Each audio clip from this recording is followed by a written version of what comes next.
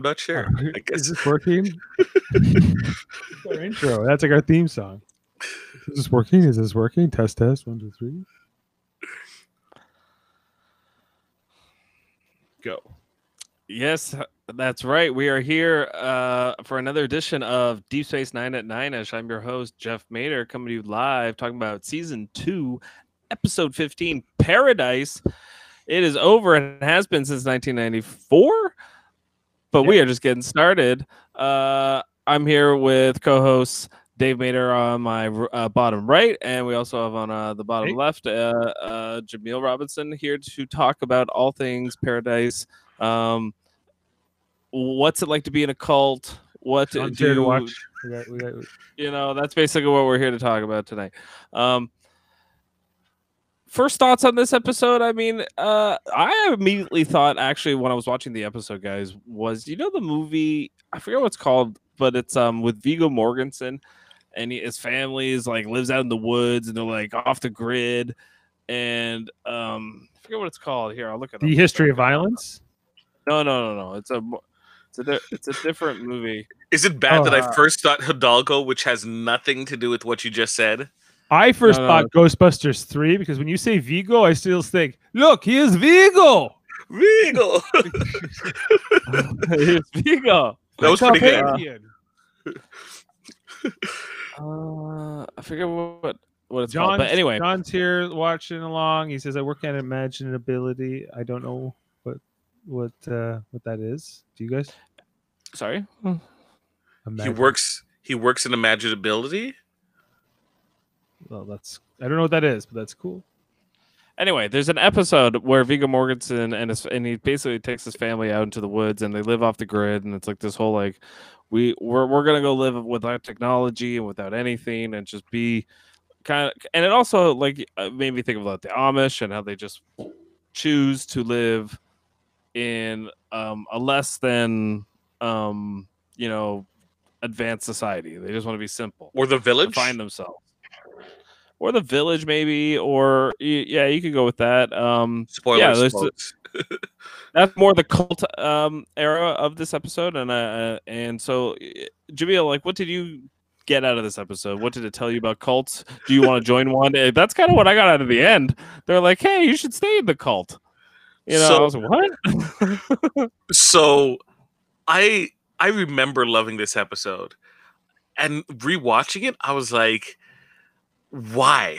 Like, it's not a bad episode per se. It's just that I in my mind, I thought this was like this epic episode, and just watching it now, I'm just like, it's kind of short, and you kind of see, it's like paint by numbers. You kind of see where everything's going to lead up to and what the end result was.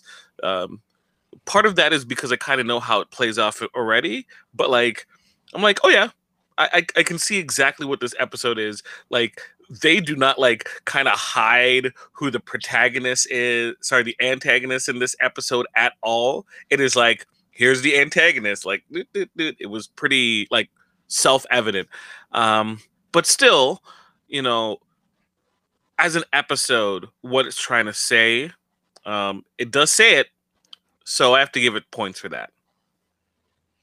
Okay, and Dave, what did you make out of this episode? What kind of were the themes that kind of run through your head? What did it remind you of? And do you like this episode? Would you watch it again? I think that after tonight, I don't need to revisit this for a while, but much like Jameel said, like, I remember this being stronger, and I think it is strong in some ways, but it's not good. Because I think that the whole Kira Dax B line, if you will, is really weak. It is not well done. I think that that what really holds this episode together is some great performances from Avery Brooks and this guest star who plays Alexis. Is that her name? Gail. Her name is Alexis. Yeah, Alexis, right? Like the antagonist, right? The leader of this. It's spelled very weirdly. Yeah, it's like played by Gail. Played by Gail Strickland. Yes. Yeah, I think that they're both really good in this episode. I think that that there's some good themes here and that still hold up, but yeah, like overall, it's not as good as I thought it was. I think that the son is really weak as an actor. Like when it plays Alexis's son, You could have got any dumb guy for Yeah. he could have just grunted. Did he talk? No, he did talk. that's He some did lines, talk. but he was not. How dare you talk that way about Steven? My precious Steven. Your He's precious tough. Steven. Don't mess with us. You're gonna have He to deal with can. Steven. He'll fire a bow and arrow. He tried to flat out murder O'Brien tonight. Okay, like did. it was okay. For a hunter is pretty dumb though. John here is saying he's a Star Trek Online guy. So am I, Steve or John. So, I got a ship. Check it out. Commonwealth to come. You should make Or- sure that you should be streaming your play. Let people experience the awesomeness that you've I built should do up. like a podcast, Sure. like a live feed one night where I actually show everything. Do it, off. Take it to what do you call it? To Rise. Rise. Yeah, Go Rise to up. Ryza. Guess Show what some dance launched today in Star Trek Online? It's Q's Winter Wonderland. Ooh. And so there's all kinds of crazy things going on, like Klingon ice fishing.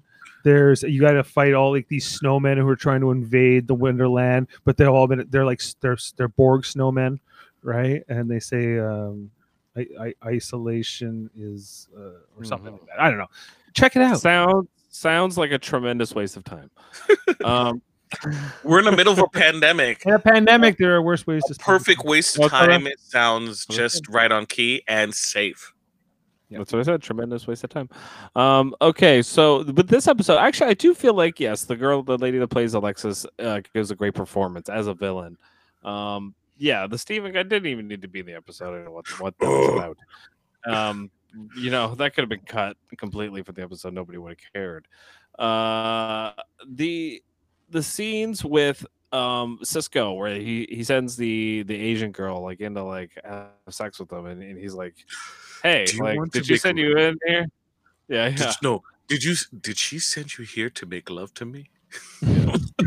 He says it so tenderly. He does. He says it He just the way only you- makes love. He has been Cisco, man. Yeah. Yeah, he's like, did she send you here to make love to me? Like he says it so slow and like subtle. Yeah. Oh my gosh. What was her name? Her name was Cassandra. Cassandra. Yes. This is where I would go into my like Wayne's World Cassandra line sequences. Swing. She's Okay. Abraham Lincoln. What's in the box, Jeff? What's in the box? Also, like how? Okay, explain this to me, Dave. Okay, two things. One, why are they? They're in the Alpha Quadrant. They are not in the Gamma Quadrant. They're Correct. in the Aurelia system, Yeah. and then they're like they find this planet, and they're like, there's people down there, and they're like, oh, like there's no record of a colony here. And it's just like, oh yeah, 10 years ago. So you're telling me for 10 years, nobody ever went by this planet and was like, hey, what's this all about? Apparently, that's- so. That's what we're led to believe here is that space is a big place, and that they I guess there are sort of the off the beaten path planets and systems away from the Federation's. Yeah, they were looking for a place to possibly set up a colony there. So they're like, oh, we're going to this place that no one usually goes by this star. Hey, there's a couple of planets we should look into. Let's look at this one. Like, that was the reasoning for it. Like, What were they setting a colony up for? probably the people from Sanctuary. They need a new place. They messed up the last one. Yeah, I don't don't know. know. There's always colonists everywhere you look in Star Trek. There's people setting up colonies on planets. Like there's all these nice planets, and they're always setting up. I'm like, what's wrong with Earth? Or is it just getting crowded and you're leaving for those reasons? Or And how many planets have no like indigenous populations? They're just like free planets to like go just and then settle. you want to write. You can create as many as you want to write them into the story because that's the fun part. Like there's no limits to it. There are Star Trek set up sort of for limitless number of worlds, so you can sort of throw in there, which it makes it fun, but also sort of it's hard to kind of grasp the universe. Like I think that like Star Wars has more of a cohesive sense of like this is the galaxy and this is their like these are all the races and where they. I think they're starting to at least build that out more in their lore. Star Trek has some catching up to do in world building, because I think post Game of Thrones, I think that audiences want that more. I think they want to have a more of a sense of this is the world my characters live in, and how do I sort of well, not to turn this into a disco conversation, but isn't disco kind of doing that this year where, they're like, okay, we reset things and then we're establishing a new status quo, and what you thought you didn't know, and every place they go is distinct and different and has its own kind of like culture, and it's like everything is new again. And they're not going back to the same place. So they are doing world building, and it's kind of hard to do world building in a series that is like in the past. So because things can evolve and such, right. As opposed to if it's in the past, it's like, well, we have set points. We know that anything that happens, it has to get to this point. So like moving in the future is like the best decision that show ever did. Regardless, with like setting up new colonies, it like requires a lot of person power, like and sacrifice. Like I assume that it's very rare for people to do that, especially like Federation sanctioned ones, because basically that's what they're doing. Although in hindsight, why would you have the commander and the station chief be doing that type of like mission? Wouldn't you like have your science officer go out and look for or send starships? Don't you have ships to do this kind of stuff? Like, hey, Sisko, why don't you and O'Brien go out there by yourselves, even though you have like many crew? You could bring backup with you, because what are these people busy? They're doing something better.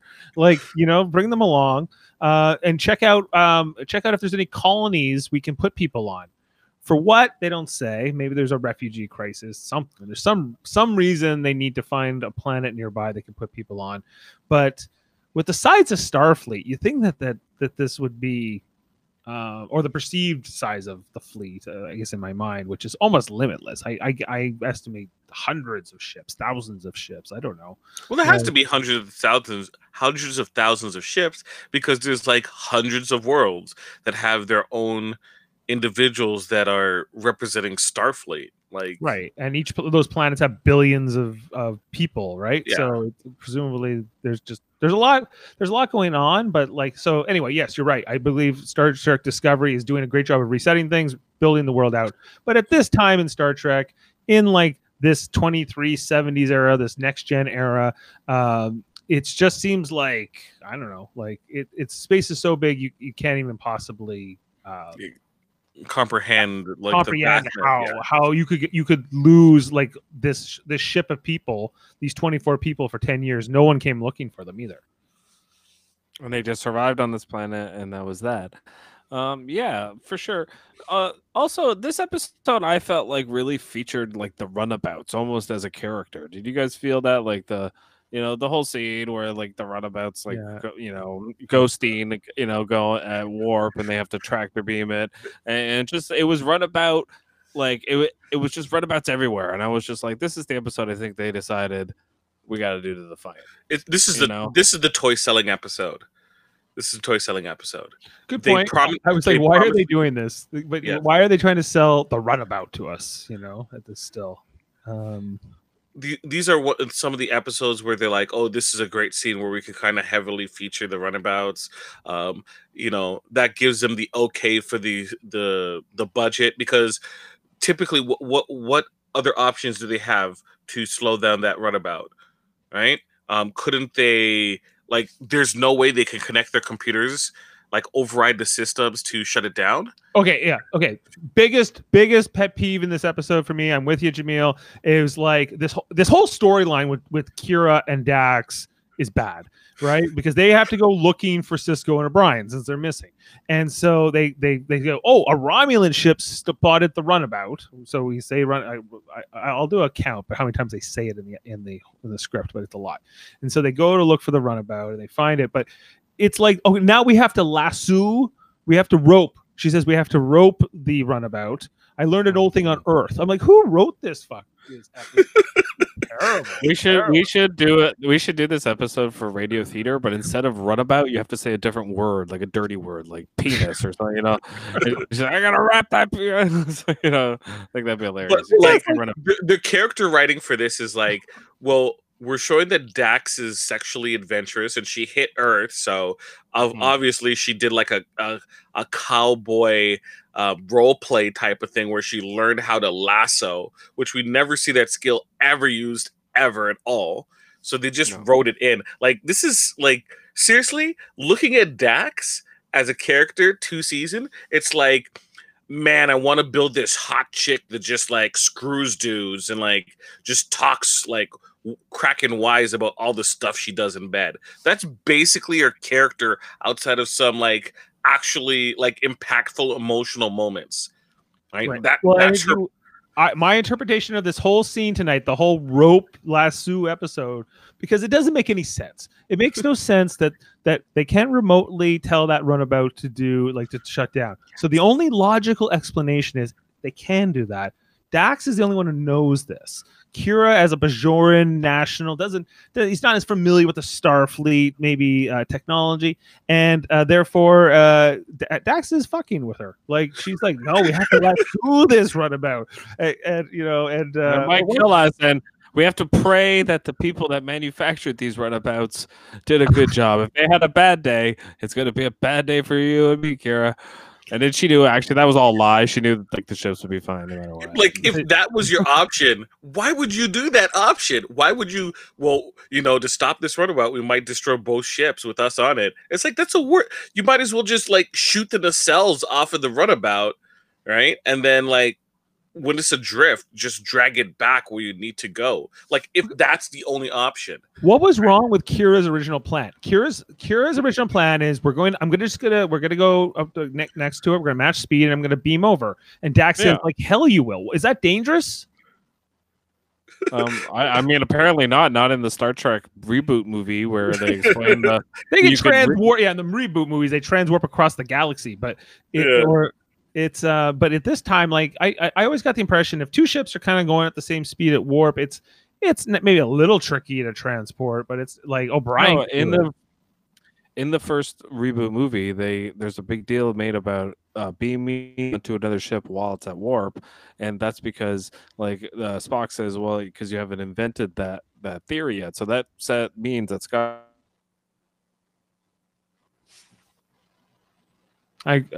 I don't know where he's going exactly. I don't know if I agree with. No, like he's basically saying that it's invented eventually in modern Star Trek times. That's what the reference is. Yeah. Right. Yes. It you know what? It isn't the worst decision, but like, okay, let's take a step back further. How was that runabout sent away? Because I'm pretty sure anti-technology is not beaming aboard a spaceship, setting a course, and then beaming back. She must have. That's the only explanation, too. She must have, and she had to have had a transporter somewhere nearby that she could get up to the ship. She used the anti-EMS machine. The anti-technology thing she had buried in the dirt. Had to. There's no other explanation. But how could she remotely take over the runabout? Like, how could she even do anything to the runabout? I don't understand. Like how this plot unfolded. They totally bypassed it. They absolutely. I don't think it's necessarily important. I think the whole point of was to have a cool set piece with the runabouts. Have Dax and Kira have something to do while Sisko and O'Brien are in Cultville. So they just needed like just watching the whole episode. I'm just like, okay, once Kira and Dax figure out this problem, that's when Sisko and O'Brien are going to figure out the cult thing problem, and it's all going to culminate at once. That's exactly what happened. And I was just like, okay, yeah. She has to have some kind of technology that she's using. How else are they going to like track O'Brien and Sisko as they transport to to the village or the outskirts of the village. If they're Mhm. working all the time, maybe one person would be hunting. Like Right. there was a bunch of people. They like quartered Right. him. If they had destroyed that runabout, they may never have found Cisco and O'Brien because they wouldn't have known like the reverse course to return. They wouldn't know where the ship came from, would they? To me, this is Maybe the not. weakest part of the story. So you have the A storyline talking about man's reliance on technology, and then of course Kira and like Dax don't use like proper deduction. They're like, oh, someone told us, so we found it, so we're just gonna use the sensors and backtrack. There's no kind of deductive. If there was like a mystery type of thing and they use ingenuity to kind of find the planet, that would be at least a more interesting kind of B storyline that kind of mirrors the A storyline. To say that, yes, we can understand the, what's the name, Alexa's point of view, but modern man has adapted to work hand in hand with technology, right? Maybe they felt that this wasn't the episode to kind of present that idea, but still. I think in some ways, yes, like it's saying that humans at their core, and we are not meant to have technology. We are animals. That is not our normal environment naturally, but we have created that environment to help us, prosper and become evolve, right? Live long. So live, yeah, exactly, live long and prosper. But but if you go back to the roots, you might find happiness, and I think that's what this episode's trying to say is, but and then people can convince you of that as well, and then you can kind of get indoctrinated into this idea of purity and a pure life and clean life and all that. Screw these people, Jeff. Okay, I've had it with the Alexis cult. By the end of this episode, when all of them decide to stay, like, no, I don't think whatever Alexis did, we forgive her, and she did show us a way. I'm like, screw you. She got people killed by diseases that they died of, not but like they would not have died of. So she marooned them on this planet on purpose. She's a psychopath. They're crazy for not being even upset with her. Clearly, they were so, and I couldn't. Those children, right, who are like they wanted to go. They didn't want to stay. They were looking with no one went for them. I feel why didn't Cisco and O'Brien ask everybody other than the one guy who was like, "Hey, we like it here" or whatever?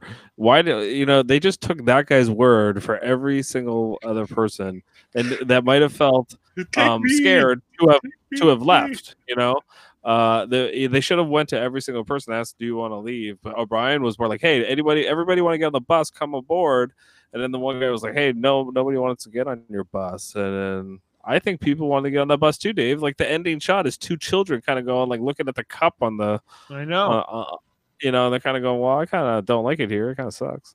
Are they really like making their own clothes and making these interesting necklines, especially this guy with the hat is I don't know what exactly this neckline is for him, but like in dying of like mosquito bites, because we haven't found the root we need yet. Or are they seduced by their barbaric justice system, Jeff? And they just like, you know what? If someone steals, throw them in the box. If someone doesn't listen to the boss, throw them in the box.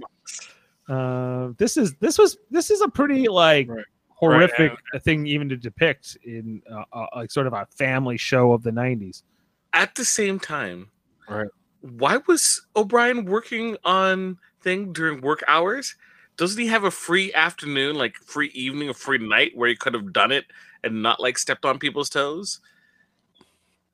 I don't know. Seems like Alexis ran a pretty like she ran like you had stuff to do all the time. If you were wasting your time figuring out stuff, that was time you could have been farming and doing things like work in the field, whatever their chores were. You think that these super nice clothes weaved themselves? No. Mm-hmm. No, they had to be made. These hats had to be made. Like he's like, I have to make my dress longer. Like at first, when O'Brien and Cisco show up, she's like 2 men grouping. Like, I'm just like salivating, like rubbing her hands together. Oh yeah, let's get that. Let's get these 2 guys out there, and we're gonna be eating good.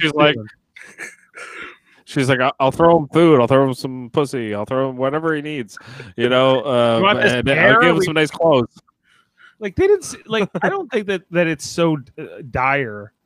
And why did she pick this planet that they have winters on?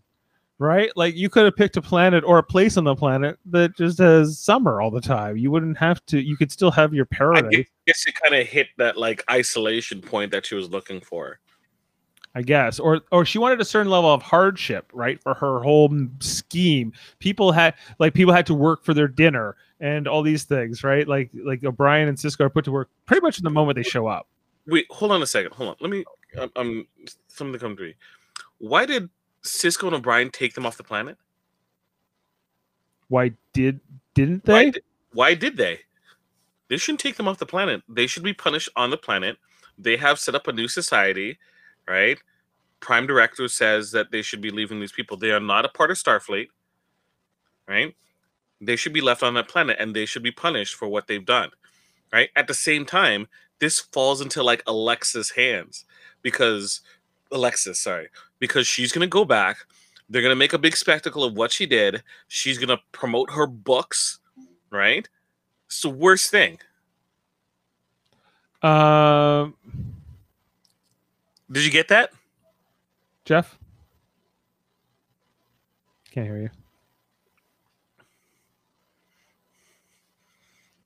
Nope, can't hear you. Alexis is a psycho. She is. And I can hear you now. Tough. Can you hear me though? No. But moving on to this cult. Okay.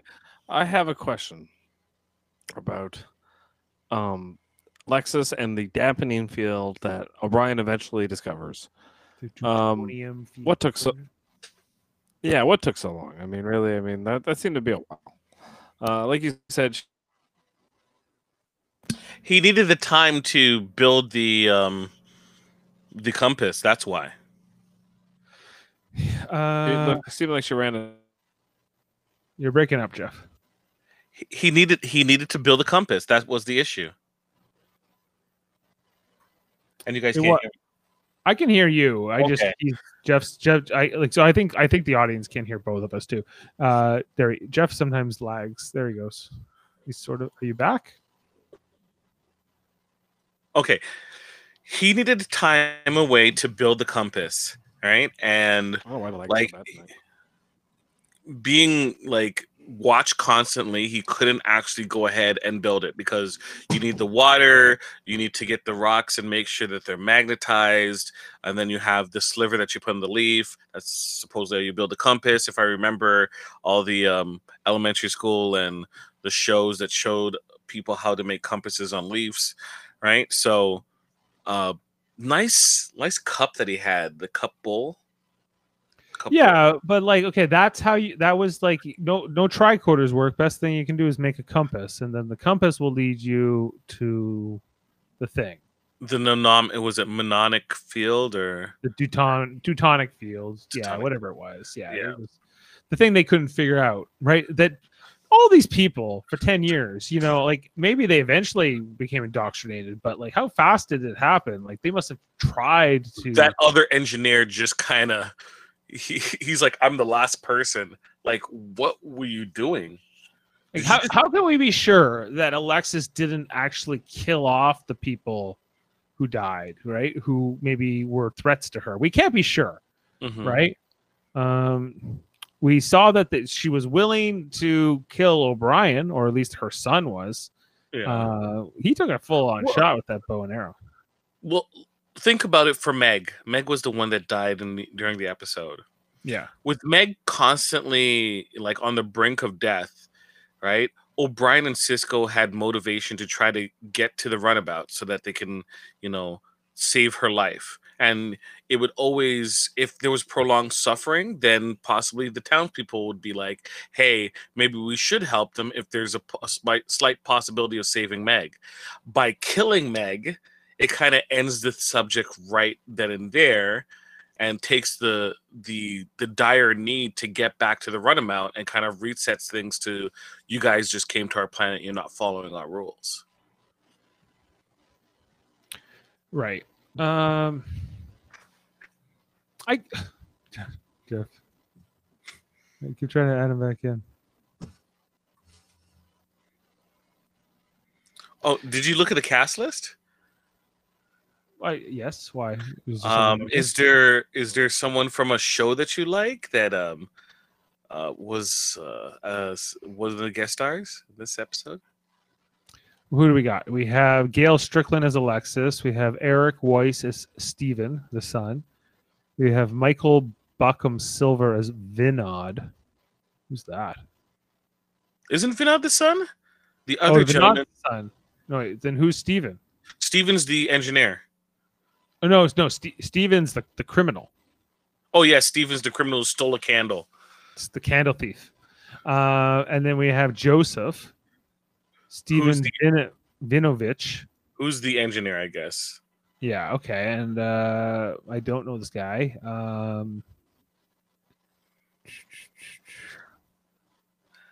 I believe there's a Babylon 5 connection. Babylon 5. Who was he on Babylon 5? Sorry. I'm looking up his filmography. It's one of the women. I think it might be Cassandra, possibly. Oh, should I know her? Yeah. Julian Nixon. Okay. Who's Julian Nixon? Julian Nixon from Next Gen. She played Lieutenant Sue. Yep. She was in Sidekicks with Chuck Norris.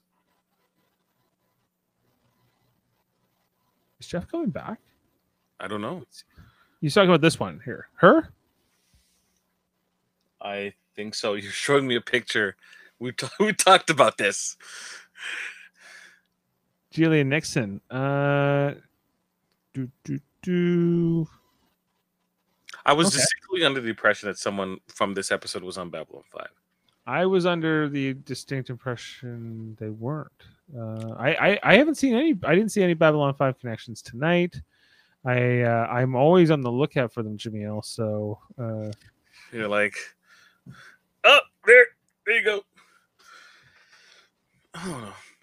Maybe it's just my mind playing tricks on me. I don't think. Well, maybe they guest starred on Babylon 5, and I don't remember, but it's not coming up on any of the stuff I'm looking up here. So I can't corroborate that. I'll look for it and let you know. Yeah, it seems to be better. You're back. You know what? Welcome back. I was using Google Chrome, and I think it might be the browser more than anything. Because now I'm on Microsoft Edge, and it works. Well, see if this works. I'm on Chrome. But I don't know if you heard my theory, though, Jeff. For me, anyway. Did you hear my theory? No. What did you say? That they killed Meg. They killed who? Meg, the woman that One who died. dies from the mosquito bite. Yeah. I think they killed her. Alexis. Yeah, that's why they arrested her and Steven, right? No, like she purposely killed them to eliminate the possibility or the desire for Cisco and O'Brien to get to the runabout by the townspeople, because they would want Meg to get better regardless. Right. Yeah. Right. That's why they say, would you have done this to your own son? And she says yes. Oh, yeah. She would have let her own son die rather than get help and expose them to technology. Which, like, stupid. They're so indoctrinated that, like, of course that's going to be the answer, right? These people suck. They all suck. The fact that, look at them, they're all just like, we don't like you because you like tricorders and replicators. What was the direction on the set that day? Where they're like, look as pissed off and arrogant as you can. You know, like they're just like, what? They're just like, huh? It doesn't make what's any going on? It's sense. like, Why what? wouldn't you want replicators? And like these are humanity solve things like poverty and disease and suffering, and these people want more of it. Like, Okay, let them, I guess. Like, I hear where you're going with this, but I disagree. I can totally understand someone wanting to, be closer to nature and the earth and wanting to, disconnect per se. I can absolutely understand that, right? But at the same time, like, why no safety net? There's no problem having a safety net, right? You can still solve all of your problems, but you're not going to kill anyone or have anyone die on you. but they did. They said, well, maybe we'll leave the thing But on. that's Alexis's like stupid mindset that she poisoned the population with, where she's like, it's all or nothing when it doesn't have to be the case. Right. Just it just seems like it's like going too far. It's just going it's too going way too far. Like, of course, like I would be like, I don't buy that none of them would be mad. After 10 years, that not if I had spent 10 years living under this crazy woman who doesn't let you have doors, even in her little crazy community, like because there's no knocking, there's no privacy. You're put to work. I would, first of all, I wouldn't even live in her little society thing. Like, I'm would've gonna go gone live off. on my own. I would definitely live on my own. I might come to trade with them or something, maybe sometimes, but screw it. Like, I would not live under this.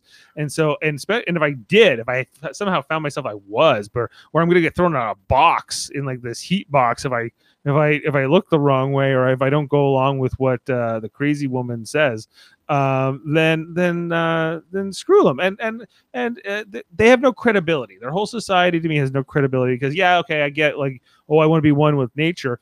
Not that you're getting people killed because you got all these diseases and different things. When all you would have to do is have some like hypo sprays on standby. Jeff's coming back here. So I just the whole society thing just kind of just has me thrown for a loop. It just seems like why I don't know. Okay, so with that type of let's go to was it Enod or Vinod's bow and arrow? Yeah. What animal that you have to build a fence to protect your protect the people is getting killed by that crappy bow and arrow? Because the way he was shooting, I don't think he's going to kill a wolf. Or wolves, a pack of wolves. Right. But again, like, this is a society that no longer hunts animals or farms animals, right, for food, and she's saying no, that's actually the better way. Did they specifically say that they don't farm? I mean, they don't have any animals.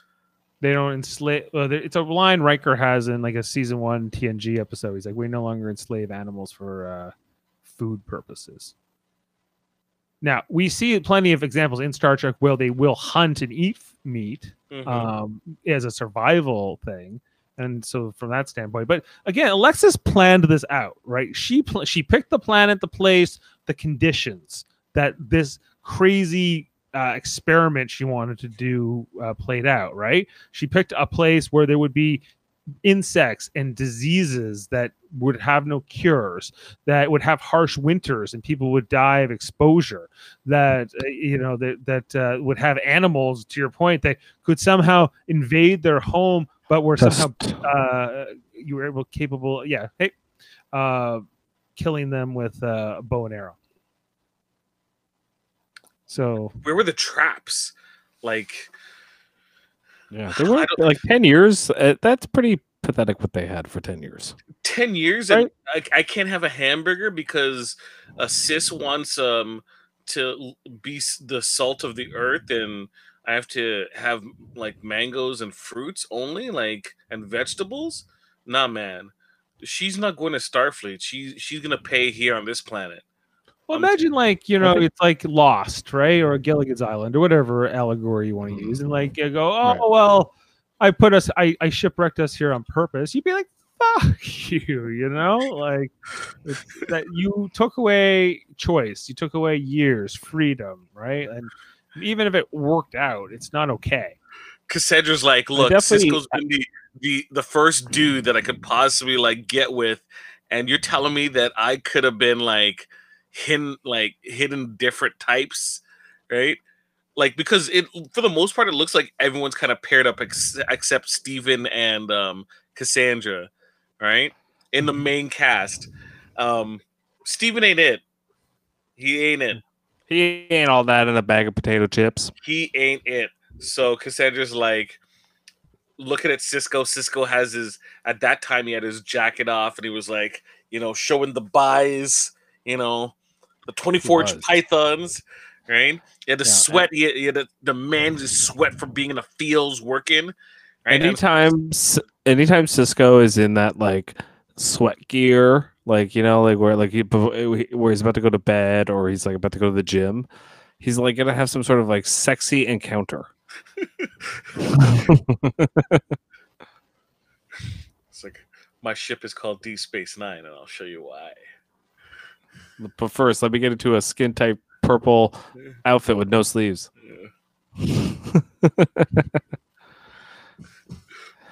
Yeah, Jeff, I don't like these people. I didn't like these people in the colony. I don't think you're meant to. their society. I don't like their ideals. I don't like that any of them didn't choose to leave. How many cults do you like? I don't like zero. I'm an anti, generally speaking. So yeah, exactly. So you're not a cult kind of guy, but if you were in a cult, if I was, you would might this be have a the one? different. This You would might not have be a what I would different pick. feeling toward the episode, you know, or if you were in a cult. He would Yeah. be brainwashed. If I was a victim of brainwashing, I might be. I think it might be quite the opposite. I think I would feel much harsher against this episode. Although maybe my level of understanding would be better. I don't Obviously, know. we're gonna like it. They take it on the chin pretty quickly. Like, oh well, Or did she write like? Did she sort of? I don't know how they all ended up on this ship together, or did she sort of pick people that she knew she could manipulate too? they were going somewhere. They were going somewhere. No, it was it was an accident, wasn't it? When they crashed. No, it was an intention. She intentionally did it. Oh. To them, it was an I accident. didn't know that The part. ship started thought it was. functioning, right? But she planned it. She Right? planned it. She's a She and her devious dopey bitch. son. Yeah, she's completely villainous. Now her son, 10 years ago, how old would he have been? Yeah, how old is he in this episode? You I think? think he's like 25, so he's probably 15. Okay, Yeah. so You know. Or that's his IQ. Ooh. yeah, He might be like 23. He might have been like 13. You know. right. So depending on how old he was, he's a victim as much as anything. But he seems to be her most devout disciple here, right? And the rest of these people, Because they're the yeah, but they're at the top of the food chain. right? Like I think that's okay. When they find like Cisco's like, we're taking you away. You're gonna have to answer for these things. I think that the reason Steven is just like, no, now I'm in charge. I've been waiting for my moment for her to be out of the way, and for the son, he was like third in line, and he's like, I feel like the rest of them were just like, I guess, yeah, maybe we'll like life under Steven more, because I get it that if they want to stay there as their home, that's fine. It's more this idea that they all want to stay. It's like 24 people, right? Like it's not even enough gene pool to like start a whole new society there.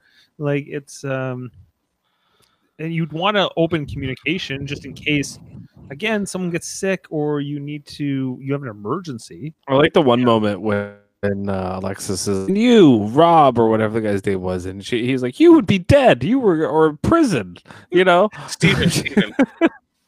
I refuse to believe that there's not some planet in the Federation that's like not off the beaten path. If you want to go live with nature, you can. If you want to live replicator free or whatever, That's fine. Like we saw that Picard's brother is one of these people who doesn't eat replicated food. He's like, he's more of a traditional guy. There are tons of these people even on Earth, let alone in the colonies.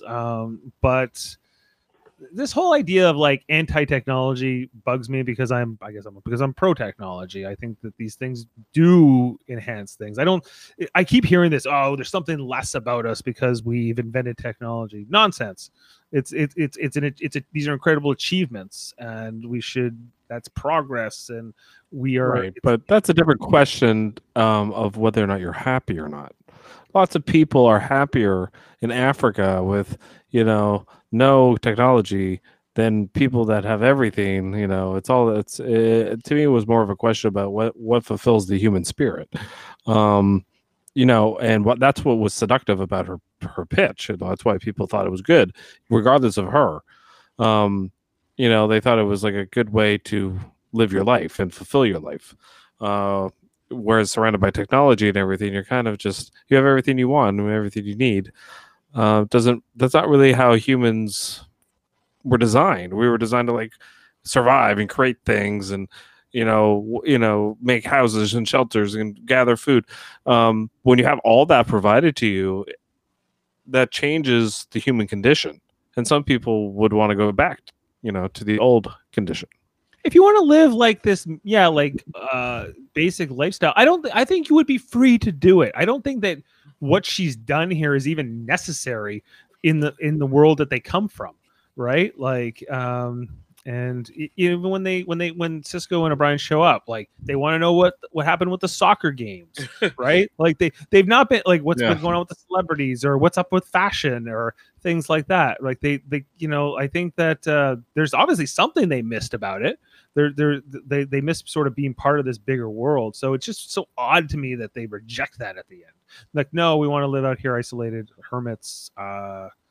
It's fine that this is now your home, but it's just weird to me that you don't want to be part of society. Well, he didn't say that though. He said we're gonna think about it, and we might make some changes around here. We might put the dampening field up. We might not. That was basically what he said. So maybe. That's fine, but those kids, they deserve choice too. I don't know if you can choose that for your children. That's right. But shouldn't they like, hey, we should like elect a leader, or let's figure out. I don't know, what's and happening. I don't even know because there's like a power vacuum. What is right here too? Are these still Federation citizens or are they not? Is this a unique society now that's separate? And do they have inalienable rights as a new society? I don't really know. Like they don't have time to get into the ethics of all this stuff, but it does raise some interesting questions because it's to me, it's a critique of modern society and of our daily comforts. And I get that there are people who are happy out there with a simpler lifestyle. I don't get it, but it's fine. Like you're entitled to it, but I just don't understand this sort of like mandating it because it's like that the opposite is somehow poison. It's sort of like the implication here. Well, like, that tricorders and replicators and computers and whatever. But Dave, there are societies today, that live this way. The Amish live this way. The Jews on the Sabbath, they can't use technology. They can't even press a button, like stuff like this. Like it's fine. It's not something I agree with, but of course they have the right to. But I don't like the implication that the opposite is somehow bad. Well, do they ever say it's bad, or do they say it's not what is fulfilling these people? It's kind of what they're saying. Like these people would have been lost had they kept living their lives in the technology filled. They needed this retreat. It's almost like a retreat. We don't know that. She doesn't know that. Who knows? No, she's crazy. Right? Yeah, like, Cassandra, you would have been an office clerk. Maybe not. Who knows what the hell Cassandra's life would have been, right? And what kind of things she could have done, or could do. But she's been convinced that no, her main worth here is as a member of like this small community. And fair enough, if that's what she chooses to do now. But it doesn't make it. I feel like that, like them all choosing it at the end unanimously is sort of an indictment or is sort of saying that she's right. She was right. And I'm saying, first of all, you can't even say that. Like, I don't even think that's a fair like decision. I think that's the way the writers are going here. And I looked this up. This episode was like 5 writers, so I don't know if they had a plan here or not. Yeah, it's writer by committee for sure. Yeah, but it's just, I feel like it's like, no, it is better when you just live out here without toilets, without any kind of technology, without medicine, any kind of connection to society. Like, if they had medicine, but it was natural and herbal medicine. What herbs they could find, and they cured leaves and fungi, hoping to draw out the infection. Fingers crossed. Yeah, like, come on. Yes. No, of course. There are things like medicine, that definitely technology. I would think if you wanted to live this way, you at least have like a Starfleet med kit would be helpful. Mm-hmm. You know, stuff like this. If you chose to live this way, it's kind of like people do this where they go and they live on an island by themselves, you know, for a month or whatever, or 6 months, or, you know. But some people will take like a whole med kit or a satellite phone or just in case of emergencies. Like, I think if you want to go live this way, I think it's totally cool. Just have those precautions. You know, I think what she was doing was reckless for these people. If at least you had like, you know, some sort of trading post where you could get medical supplies for the things you harvested, that would make more sense. And then the society could kind of flourish, and then people could move there and kind of be like, oh, I could live this way, instead of the hustle and bustle Starfleet world, or, you know, space world. That is, you know, the Star Trek universe. Right. It's fine if this is your philosophy and this is your chosen lifestyle. And it's just weird to me that this is something that they would have, like, it's so rare to them or so unique that now they need to stay here. I'm sure they could have lived this way if they had chosen to anyway. Didn't what's her name live off the grid in Picard as well? Mm-hmm. Like, there's plenty. You could go live off. The Federation is a world, a society where it's, especially at this time now in Star Trek in the 24th century, is the land of plenty, right? And so they have all they want, or, you know, and you can kind of go anywhere. But anyway, I digress. Okay, so do we want to go into some fun facts here, or are we kind of have we had our fill here with Star Trek Paradise, Deep Space Nine? I think there's some. I think all the other things I want to hit on, you'll probably hit on with the fun facts. So let's go from there. Okay. Not to be confused with Paradise Lost, which will come up in season 4. So this is just Paradise on its own. Which was Paradise Lost? Is that the one? Is that the one with Cisco and the Klingons? Cisco's a shapeshifter, I think, in that one. Oh, okay. Anyway, okay, so we bring him up here. Okay, so this is the first episode, guys, that we've covered so far that do not feature Dr. Bashir or Odo. Every other episode has had Dr. Bashir and Odo in it. They had no lines. They were not even mentioned, were they? They're not at all in the episode. I guess there wasn't there was no time for them to be in this episode. I thought it was weird that O'Brien was so much in this episode, considering last week was an O'Brien focused episode. They easily could have put Bashir with Cisco on this mission, not O'Brien. You know? Yeah, they could have picked. It wouldn't really have mattered who they chose. They could have put. To your point, yeah, it's just Bashir here. I think it's fine that it's O'Brien, but I don't think he's great in this episode compared to Avery Brooks. I think he's kind of not until he gets his phaser. He gets well. He's like, I'm gonna go and help him, and he's like, no, don't. I feel like Avery Brooks in this episode is trying very hard. Oh yeah. And he's like trying to be very dramatic, and he's trying to he's doing like Russell Crowe did in Gladiator, where he's taking this garbage script and he's just trying to squeeze out any ounce of performance he can to grip you, and it falls flat because no one cares about the episode. Like, the storyline is not very good. He acts with his eyes. Come on. Yeah, but he's trying so hard. Bless his soul. Okay. This episode sets up Jake's ongoing apprenticeship to O'Brien, which would become official in the next episode. Which Jake. okay, so we haven't touched on this yet, but was Jake was going to go into Starfleet?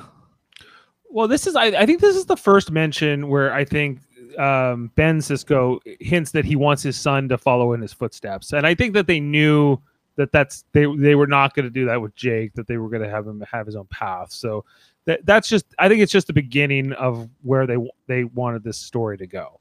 Right, they're planting the seed here for the first time. Is Jeff frozen? Possibly. I did chuckle when they're like, we need to get Jake into another uniform, and I'm like, yeah, you do. None of this, he's like 5 years old with his. He said he was growing like a something or other. New suit. Yeah, well, when Jake's ready for a new suit too, the boy seems to grow a centimeter each week. He struck me out with a curveball the other day for the first time. Let's see if Jeff comes back here. Yeah. No guarantees. Next fun fact, if there is one. The colonists say they have not seen a Starfleet uniform in years. The style would have been the season 1 of TNG style at the time. It was like the no collar one with that line here. You know the one I mean, right? Yeah. Jeff, you're back. Yes, I'm back. Sorry. Okay, some of this episode was filmed in Griffith Park in Los Angeles. Oh, that's a famous Star Trek film in location. Okay. Okay, I also read in another thing where it said Michael Piller kind of came up with the idea for this episode, and that his brother was in a cult, so he drew from that experience and was very influenced about that for this episode. So kind of like that was the whole genesis of this episode. Okay. In just the previous episode, Sisko and crew were able to remote pilot a runabout from another runabout. But in this episode, Dax and Kira have to use a tractor beam, apparently a very dangerous maneuver with no better option, to pull the runaway runabout Rio Grande. They literally did it in the episode before, and then they're like, no, we have to do it this way. It's like, huh? Okay. No, it made no sense. This is the first episode of the series in which, Ira Stephen Bear asked Hans Beimler and Richard Manning to join the writing staff of Star Trek Deep Space Nine during the filming of this episode, but each declined. Beimler joined the crew a year later as a producer and a writer. So, Beimler, maybe he was very important. Jeff, going forward. Do you have any fun facts about the uniforms? Yes, I do. So, when they say like, hey, like your uniforms look different when they go to the planet? Yes. Well, that's because they're used to seeing the Starfleet uniforms from 10 years ago, which would have been the uniforms from Star Trek The Next Generation season 1 and 2. So when they have the stupid line on their shoulder line and or they're whatever, too tight. Yeah, that's what they're supposed to look like. Okay, but also in this episode, Jeff, Brian was talking about how he had to fix that transporter when he was got to get off, in the Cardassian Wars and off. Yes. Right, and so then he said he got the gold suit, right? So, and he was made a tactical officer on the Rutledge, but then when he was in Encounter at Farpoint, which would be after that, he was wearing red again, but then he got transferred back into gold as transporter chief on the Enterprise. So, just some uniform based discussion. So O'Brien, he never wore green or blue, but he wore the other two colors a lot. Yeah. Okay. He didn't know how to fix a transporter. He didn't know a transporter from a replicator in those days. No, but he just somehow knew how to fix something really, really complex out of just pure inspiration. And you don't have to work hard at all. You just have to be talented. That was like the point of his whole speech. It was so weird. This was a guy who would one day teach engineering at Starfleet Academy. Yeah. Right? I doubt he told the students, hey, just wing it. And if you have talent, you'll figure it out. If you deserve to live, you will. If he dies, he dies. Yeah. That's how you move up the chain. Yeah. Right. Okay, so O'Brien mentions the starship Rutledge to Sisko in his anecdote about repairing a transporter during the war with the Cardassians. This is a reference to Star Trek TNG episode The Wounded, season 4, episode 12, which aired in 1991, where it is revealed that O'Brien served aboard the Rutledge as tactical officer under Captain Benjamin Maxwell. Gotcha. Cardassian Wars. The registry number seen on Alexis's ground ship is BDR-29, the same number as that seen on the license plate of the Bluesmobile from the Blues Brothers, 1980. Okay, I got a question about registry numbers, Jeff. Well, they mentioned the registry number of the Rio Grande in this episode, right? Which was 72452, right? But isn't the USS Voyager NCC 72456? But that's are they both NCC? Yeah, they're both NCC. Oh, maybe they were made around the same time. No, it's 74656. Yeah, that sounds right. Do you think that we've lost something, Jeff, since we went to a 5-digit registry number? No. Okay. That was pretty cut and dry. No, I don't think we lost. I think people are more likely to remember the 4-digit. I think that everyone knows NCC 1701.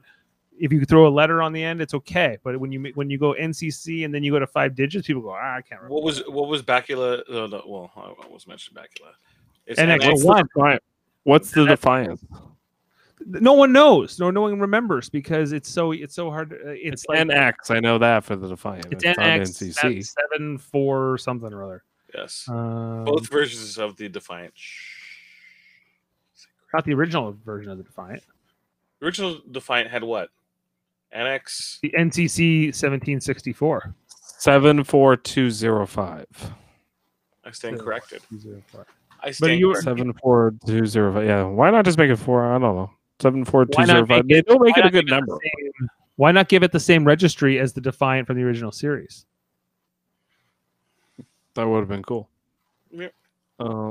Yeah.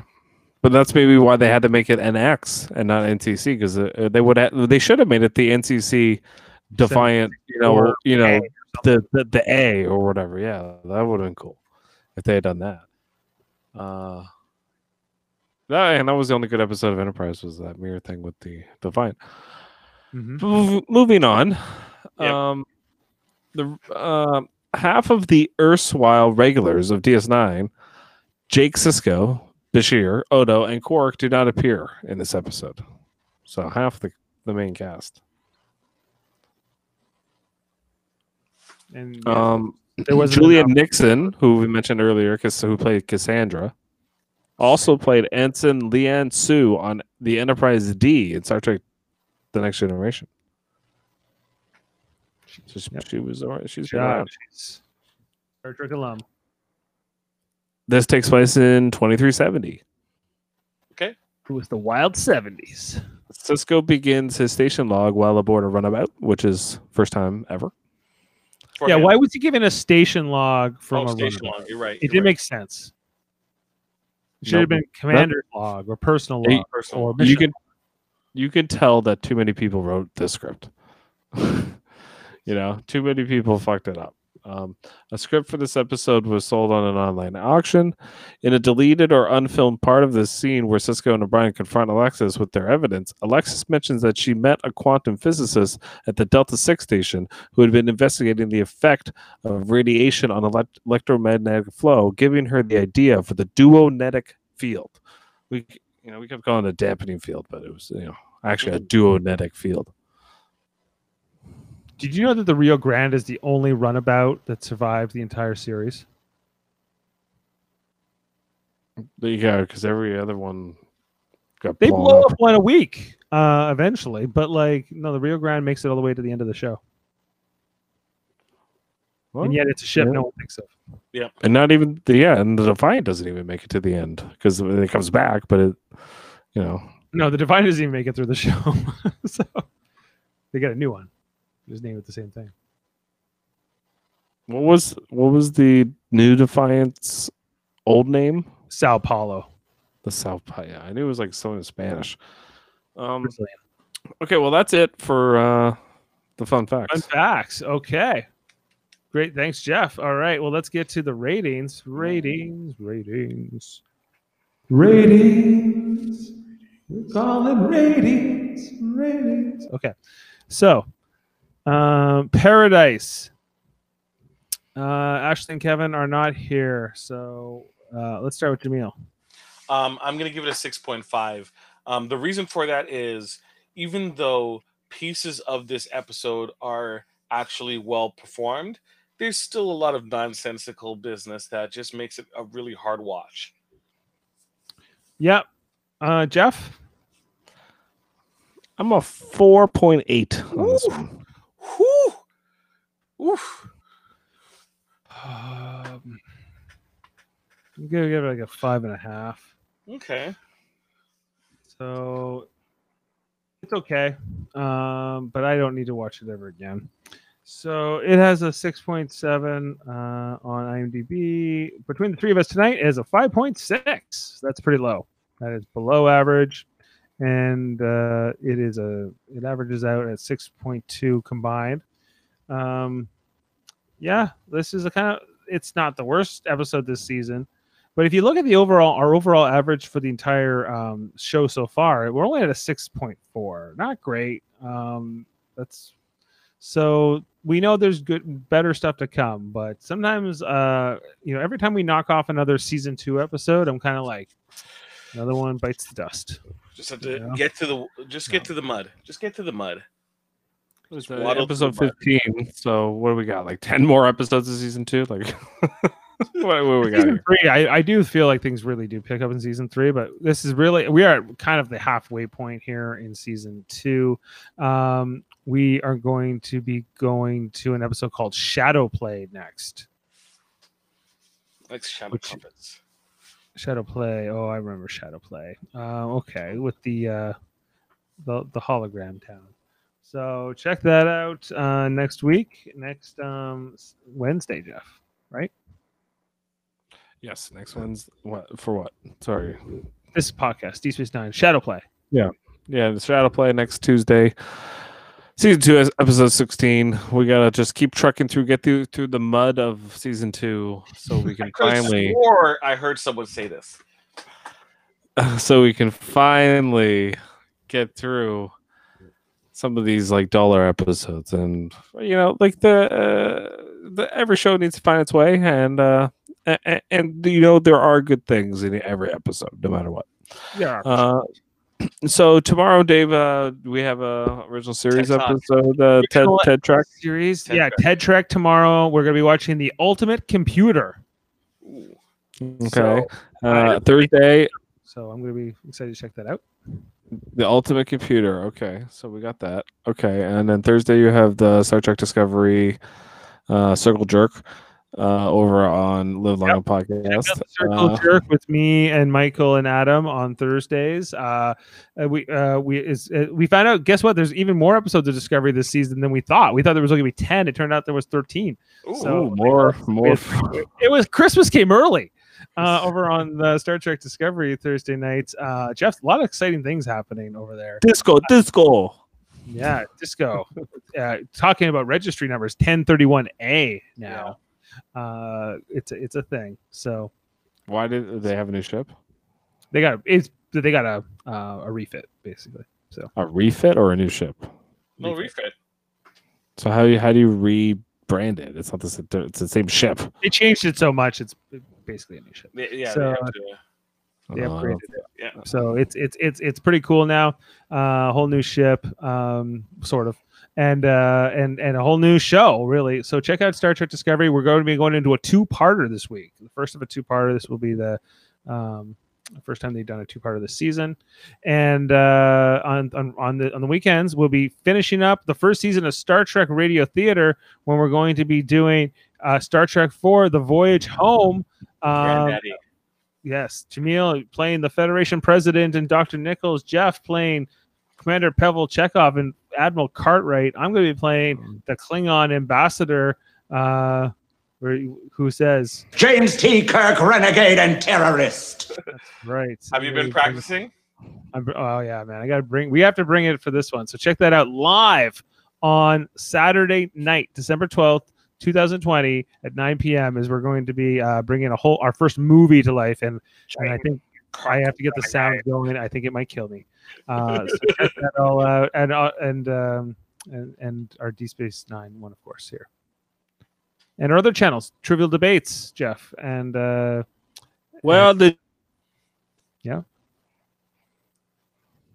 You started that sentence with so much conviction and passion, and it just kind of died off.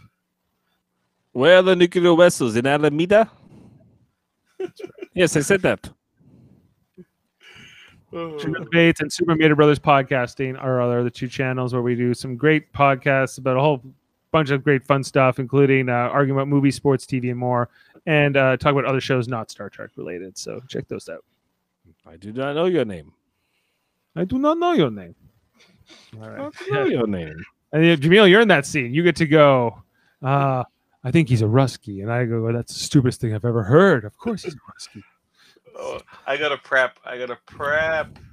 I'm so excited, though. Commander Pepperchikov. But wait, hold on. Dave, can you play that clip again? James T. James T. Kirk, renegade and terrorist. I love that. James T. Kirk, renegade and terrorist. James T. Kirk, renegade and terrorist. Love it.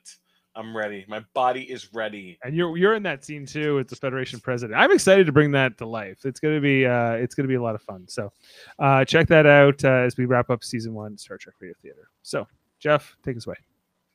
Okay. Join us next week for Shadow Play. For all of us here at the Live Long and Podcast, Jamil Robinson, Dave Mater, Jeff Mater, we say live long and podcast and keep on keeping on. Oh, thank you.